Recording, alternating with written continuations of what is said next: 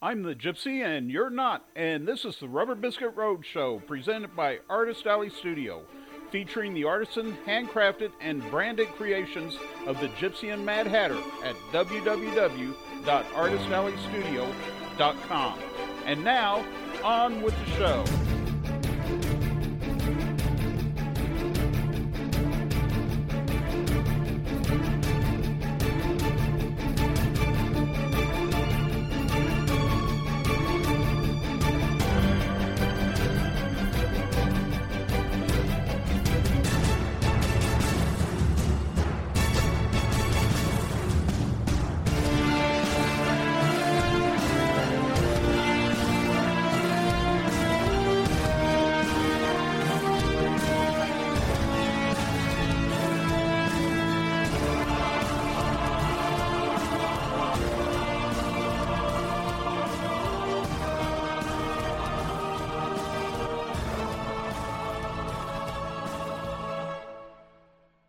Welcome to the Rubber Biscuit Roadshow. I am your host, the Gypsy. Well, this is the first episode of the Rubber Biscuit Roadshow, but I have to tell you that this is not the first time that I've tried to do a podcast. Way back in the dark ages of 2007, I was on another platform. Now, back then they weren't known as podcasts. I don't think that term had come about yet. I think at that time they were called audio blogs or something like that. Really strange. Anyway, I was on this platform, and it was good for a while. They gave you all the time you needed. People could call into your show. They had all sorts of effects you could use, and you could record on whatever day you felt like recording. And they saved all your files for you. And all you had to do for this free service? Just let them carry advertising on your webpage. That was it. But unfortunately, all good things come to an end. They got greedy. Pretty soon you can only record on certain days. You only could record for 30 minutes, then you could only have one caller, then they started eliminating your files. Needless to say, I became frustrated, so I just gave it up. I didn't even do it anymore, and I stepped away from it. Well, now here we are in 2021, and I've decided to start the podcast again. Only this time, instead of it being called Radio Free Kitty, which was the original name of the show that I had back in 2007, it is now the Rubber Biscuit Road Show. So I'm glad you're here, I'm glad you're listening, and on this season of the Rubber Biscuit Road Show, what we're going to do is I am going to present my novel, Never Say Never, An Epic Journey. It is the story of my mother, Shirley Elizabeth Hummel, who suffered from mental illness her entire life. It's also the story of her family, which coincidentally happens to be my family too. One of the reasons why I want to present this novel is because all too often, people that have loved ones that suffer from mental illness really don't know how to deal with that loved one. I want you to learn and to understand that your loved one suffering from mental illness needs you more than you really know. If telling my mother's story helps you to love, cherish, and help those in your life, friends, family, acquaintances who suffer from mental illness, then telling her story has honored her. So without any further ado, I present Never Say Never, An Epic Journey, Volume 1, written by J.A. George, also known as The Gypsy. Dedicated with love to my wife, Rachel Ruth George, whose heroic battle against her own mental illness has been an inspiration to many, but most importantly, to me. Introduction. As I sat down to tell my mother's story, I knew the journey would not be an easy one. Whether I am reliving certain events or recreating other events, it is an emotional roller coaster that takes a toll on me, with exhilarating highs that drop dangerously down into pits of despair. These were the two things that defined my mother's life, and these were the two things that contributed to her mental state. This first volume has taken years to put together, as I must walk away and breathe before all the breath is pulled from me. I may walk away for days, weeks, and months. In one break, it was a year before I picked up the story again, because of the emotional toll that was taken on me in the telling of that part. I have striven to use the actual facts, names, places, and times that I remember, or that was shared with me through retelling.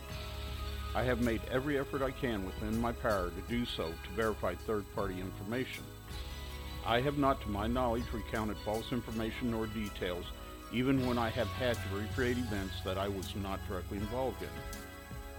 The hardest part of telling this tale is in the recreation of actual people. They are the cast of characters that populate this tale, and as with any story, the storyteller must develop those characters and put the words into the mouth of those characters that will properly convey the story. The difference here is that I have to recreate actual words, emotions, and scenes that were real and not work of fiction. I sincerely hope that it will not be long before I can start working on Volume 2, because there is so much more to tell than what can be contained in one volume. But until I can continue the story, Volume 1 is as good a place to start and help you understand that I did not like my mother. James A. George. Prologue. I want to be alone. I did not like my mother, it is true. I did not like her, yet I loved her. Like should never be confused with love and vice versa. They are two different things altogether. You can love the color purple but dislike lilacs. You can dislike New York City but love the Yankees. Like and love are as different as night and day, and as big a paradox as the love-dislike relationship I had with my mother. Sometimes I do not know if it was my mother I disliked or her mental illness. I dealt with her delusions and paranoia every day as I was growing up. With each disappointment, unrealized goal, or broken heart she suffered, she would sink further down into her madness. The further she sunk, the more I disliked her. Within my mother's time, her doctors diagnosed her as a depressed hypochondriac. Today she would be diagnosed as having bipolar disorder, schizophrenia, and anxiety. Unfortunately, the system failed her at many turns. She did not get the help she needed from the medical professionals that should have been charged to treat her illness. Instead, her family was left to address and deal with her ever-declining state. The majority of the time, that responsibility fell on me. I would often find myself trying to reason with her, but to no avail. She would block me out and take comfort in the fantasy world she created. Her world was so real that she had the ability to draw others into it with her, but she never pulled me in. It seemed like I was constantly saying, "Mom, that did not happen. You forgot I was there." She would just wave me off saying, "You were too young to remember." I would then name times, places, dates, and people. My mother would look at me and say, "I don't know how you remember all that." And then she would change the subject. I finally got so frustrated that I closed her out. I disliked her. My dislike for her was so strong, in fact, that I once stated quite vehemently, "I will not cry when she passes away." That, however, was not to be. She's been gone since 2010, and I still cry when I think about her too long. Even as my eyes are moist right now, with the writing of this tale. Never say never. So it was I found myself on a journey to honor the last request of a woman who I disliked, whose illness I disliked, yet whom I loved, my mother. Her dying wish was to be buried at Rochester Cemetery in Topeka, Kansas, between her mother and father. As the dutiful and loving son, I made it my mission to honor her request. Her ashes were interred on her birthday, July 26, 2013, between her parents, Oscar Lennox and Pearl Adeline Klang Hummel, 3 years after her passing. In order for me to tell Shirley's story properly from this moment on, I must jump ahead in time, then fall back to her past, as well as my past, all the while moving towards the goal of fulfilling my mother's last wishes. I must handle the story in this manner. In order for me to tell Shirley's story properly, I must share with you some of my own story for a couple of reasons. First and foremost, because without Shirley's history, I would have no history. The second reason is because the story of my family and the story of Topeka, Kansas are so interwoven that for my own sake of understanding my ancestry, I must tell, pass down, and share what I know and what I have been told. I must knit my history, my mother's history, and my family's history together the way Madame Defarge knitted out the fate of her enemies. The difference is that my yarn spins towards the fate of my family, not those I despise, but those whom I respect, love, and mourn. Chapter 1, Off to See the Wizard. Monday, July 22nd, 2013. I tripped down a long road to carry the heavy load of one loved, now gone, a hopeless pawn, or wounded swan. The sun had not even broken the horizon as I maneuvered the big V-twin onto Interstate 20 heading west. Black Betty, my motorcycle, is a 2001 Harley-Davidson Road King. She loves the highway, and as I opened her throttle, she came to life. She sang her thump, thump, thump song as the needle climbed to 85 miles per hour. Normally I would not run that fast, but I had to get as many miles under me as I could before the sun climbed high in the sky. Al Roker on the Weather Channel said that all along my planned route it would be a scorcher, and I wanted as little to do with the heat as I could. As I headed towards Abilene, Texas, my connection onto the US 277 North, I wondered how angry were the Google Map gods that I had the audacity not to follow their directions. They had suggested that I take a route from my home in Eula, Texas to Wichita Falls, Texas, that I knew for a fact was nothing more than an asphalted cattle trail. I knew that the road was so narrow and bumpy that cattle had in fact stopped taking it and had demanded safe passage through that portion of Texas on rail cars, or else they would go on strike. I was confident in my chosen route to Wichita Falls. I had taken it before, and I knew it was 4 lanes most of the way. For Texas roads, it wasn't half bad. Besides, I felt like the Google Map gods would forgive me since I agreed with the rest of their suggested route from Wichita Falls, Texas to Topeka, Kansas, my final destination on the first leg of this epic journey. Black Betty roared up 277, rejoicing in her freedom and thanking me by giving me a smooth ride despite the grooved road conditions. The sun came up bright and orange in the east as we passed by Haskell, Texas. I checked my mileage and fuel gauge as we passed through Mundy, Texas, and determined that I could make it to Seymour, Texas before I would need to stop for gas. As I headed north through Gore, Texas, I was pleased to see that TxDOT was busy adding 2 more lanes to this particular stretch of 2-lane road. As I stated earlier, most of 277 is 4 lanes. However, there are sections that are still 2 lanes. TxDOT has taken their time about adding the other 2 lanes, but slowly and surely, they are getting the job done. As I approached the ghost town of Beaumartin, Texas, the big road machines were busy on the east side of the road, turning dirt into highways. Up ahead on my right, I could see 3 cotton trucks waiting to turn onto the highway. Cotton is a major crop in that area of Texas, and though Beaumartin is a ghost town, they still have a working gin. As I approached the intersection at 70 miles per hour, the first of the 3 trucks pulled out in front of me. As the big red truck lumbered onto the highway, I found myself left with a split-second decision. Hit the shoulder, hit the truck, or pass quickly due to an approaching hill. Hitting the shoulder was not an option, as there was no shoulder. The road crews had seen to that. Hitting the truck was definitely out of the question, as I did not want to mar his pretty red paint with my pretty red blood. So that left option number 3, pass quickly due to an approaching hill. Opening up the throttle, I accelerated and forced Black Betty into the oncoming lane. As we maneuvered around the slow-moving giant, I checked the lane ahead. At the top of the hill was an intersection, and a silver car was approaching it quickly from the left road. Without slowing down or stopping, the driver turned his silver death machine right and into the oncoming lane and straight towards me. I was at the point of no return, and I opened the throttle all the way. 85, 90, 95. At 100 miles per hour, the big V-twin shot past the front of the Crimson Killer and back into our northbound lane, just in time to have the discourteous and oblivious driver of the 4-wheel death casket zoom on by, heading south and barely missing me. I saluted the driver of the cotton truck with my middle finger to assure him that he was number 1 in my book. I then said a silent prayer of thanks to God and the angels he had sent to watch over me. I stopped in Seymour, Texas at the Allsup's truck stop to top off my tank. I was 125 miles from home. My tank will take me, on the highway, 175 miles before it goes to reserve. The highway between Seymour and Wichita Falls is a long and lonely stretch with no services in between.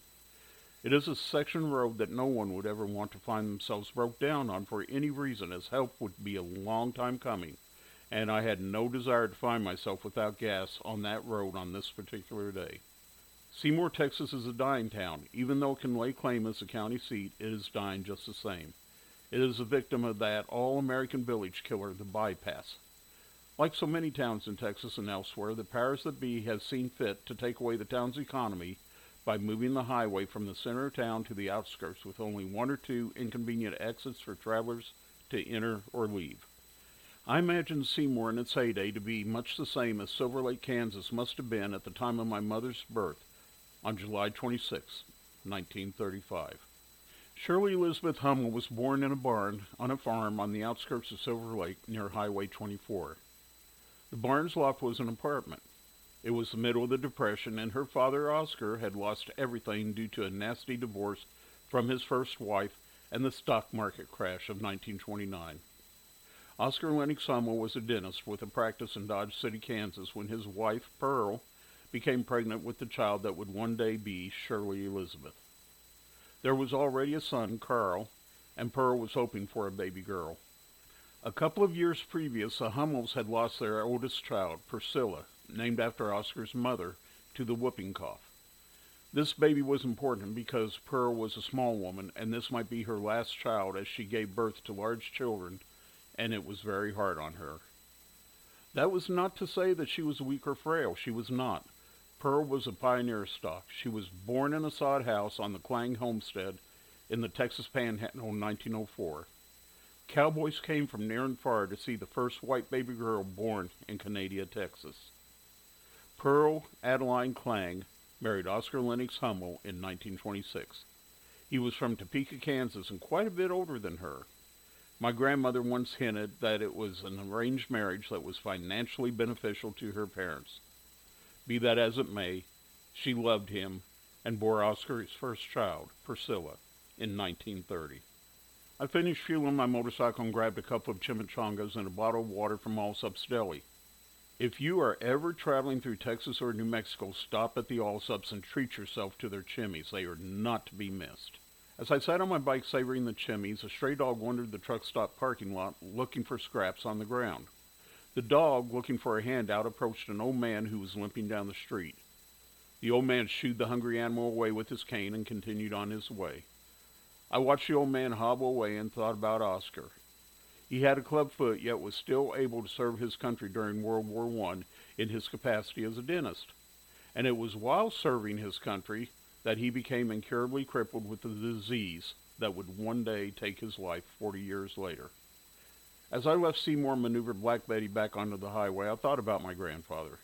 I thought about how Oscar had graduated from dental school in Kansas City, Missouri. I thought about how badly he wanted to serve his country when America entered the war in Europe. I tried to imagine his elation when he discovered that he would be able to go over to Europe and help soldiers with their dental problems using a relatively new invention called X-rays.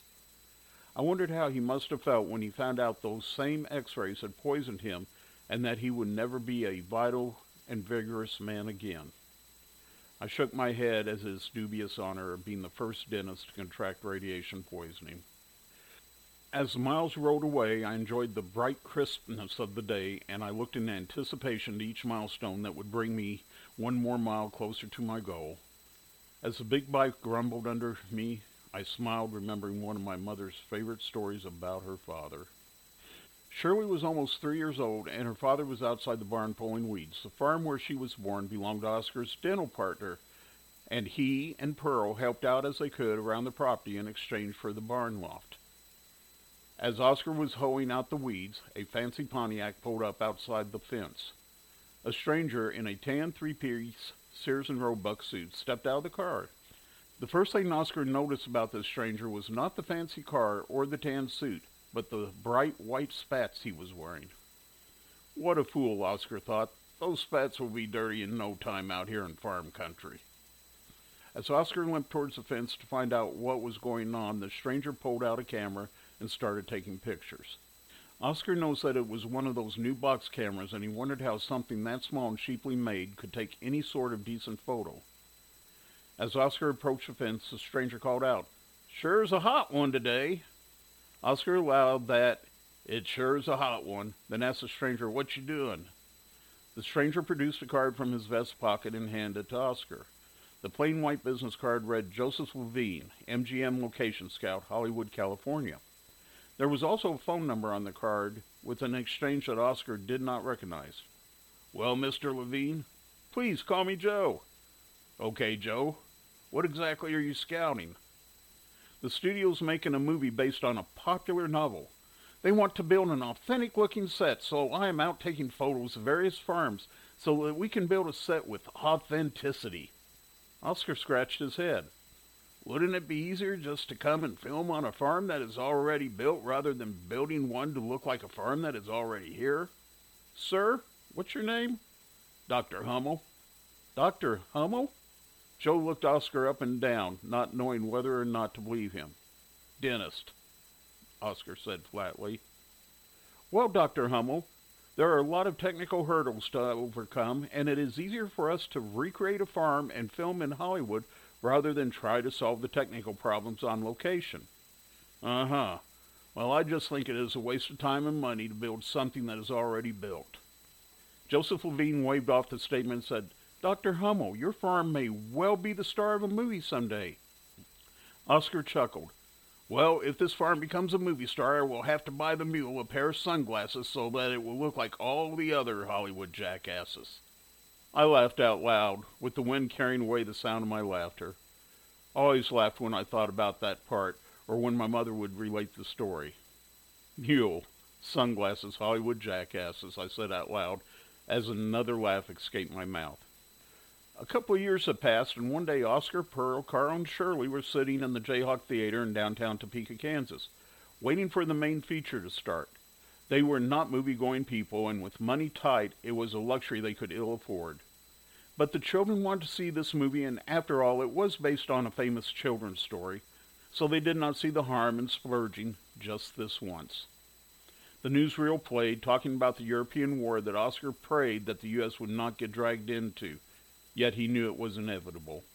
With that lunatic Hitler in charge in Germany, Oscar knew it was only a matter of time. He wondered about his own Hummel family, still there, and said a silent prayer for their safety. The children laughed and clapped at the antics of Tom and Jerry on the screen, and even the normally stern Oscar found himself smiling and laying out a small chuckle. Then it was time for the main feature. Pearl admonished the children to behave as the curtains parted and the powerful overture began to play. The movie was not even 5 minutes old when Oscar sat bolt upright in his chair, his jaw dropping open. He reached behind the children and grabbed his wife's shoulder. Pearl turned and looked at Oscar and mouthed the words, I know, I see. At this point, little Shirley cried out with glee, Mommy, Daddy, our farm! Oscar placed his head in his hand and mumbled, I sure hope that damn mule don't want a set of white spats to go with his sunglasses.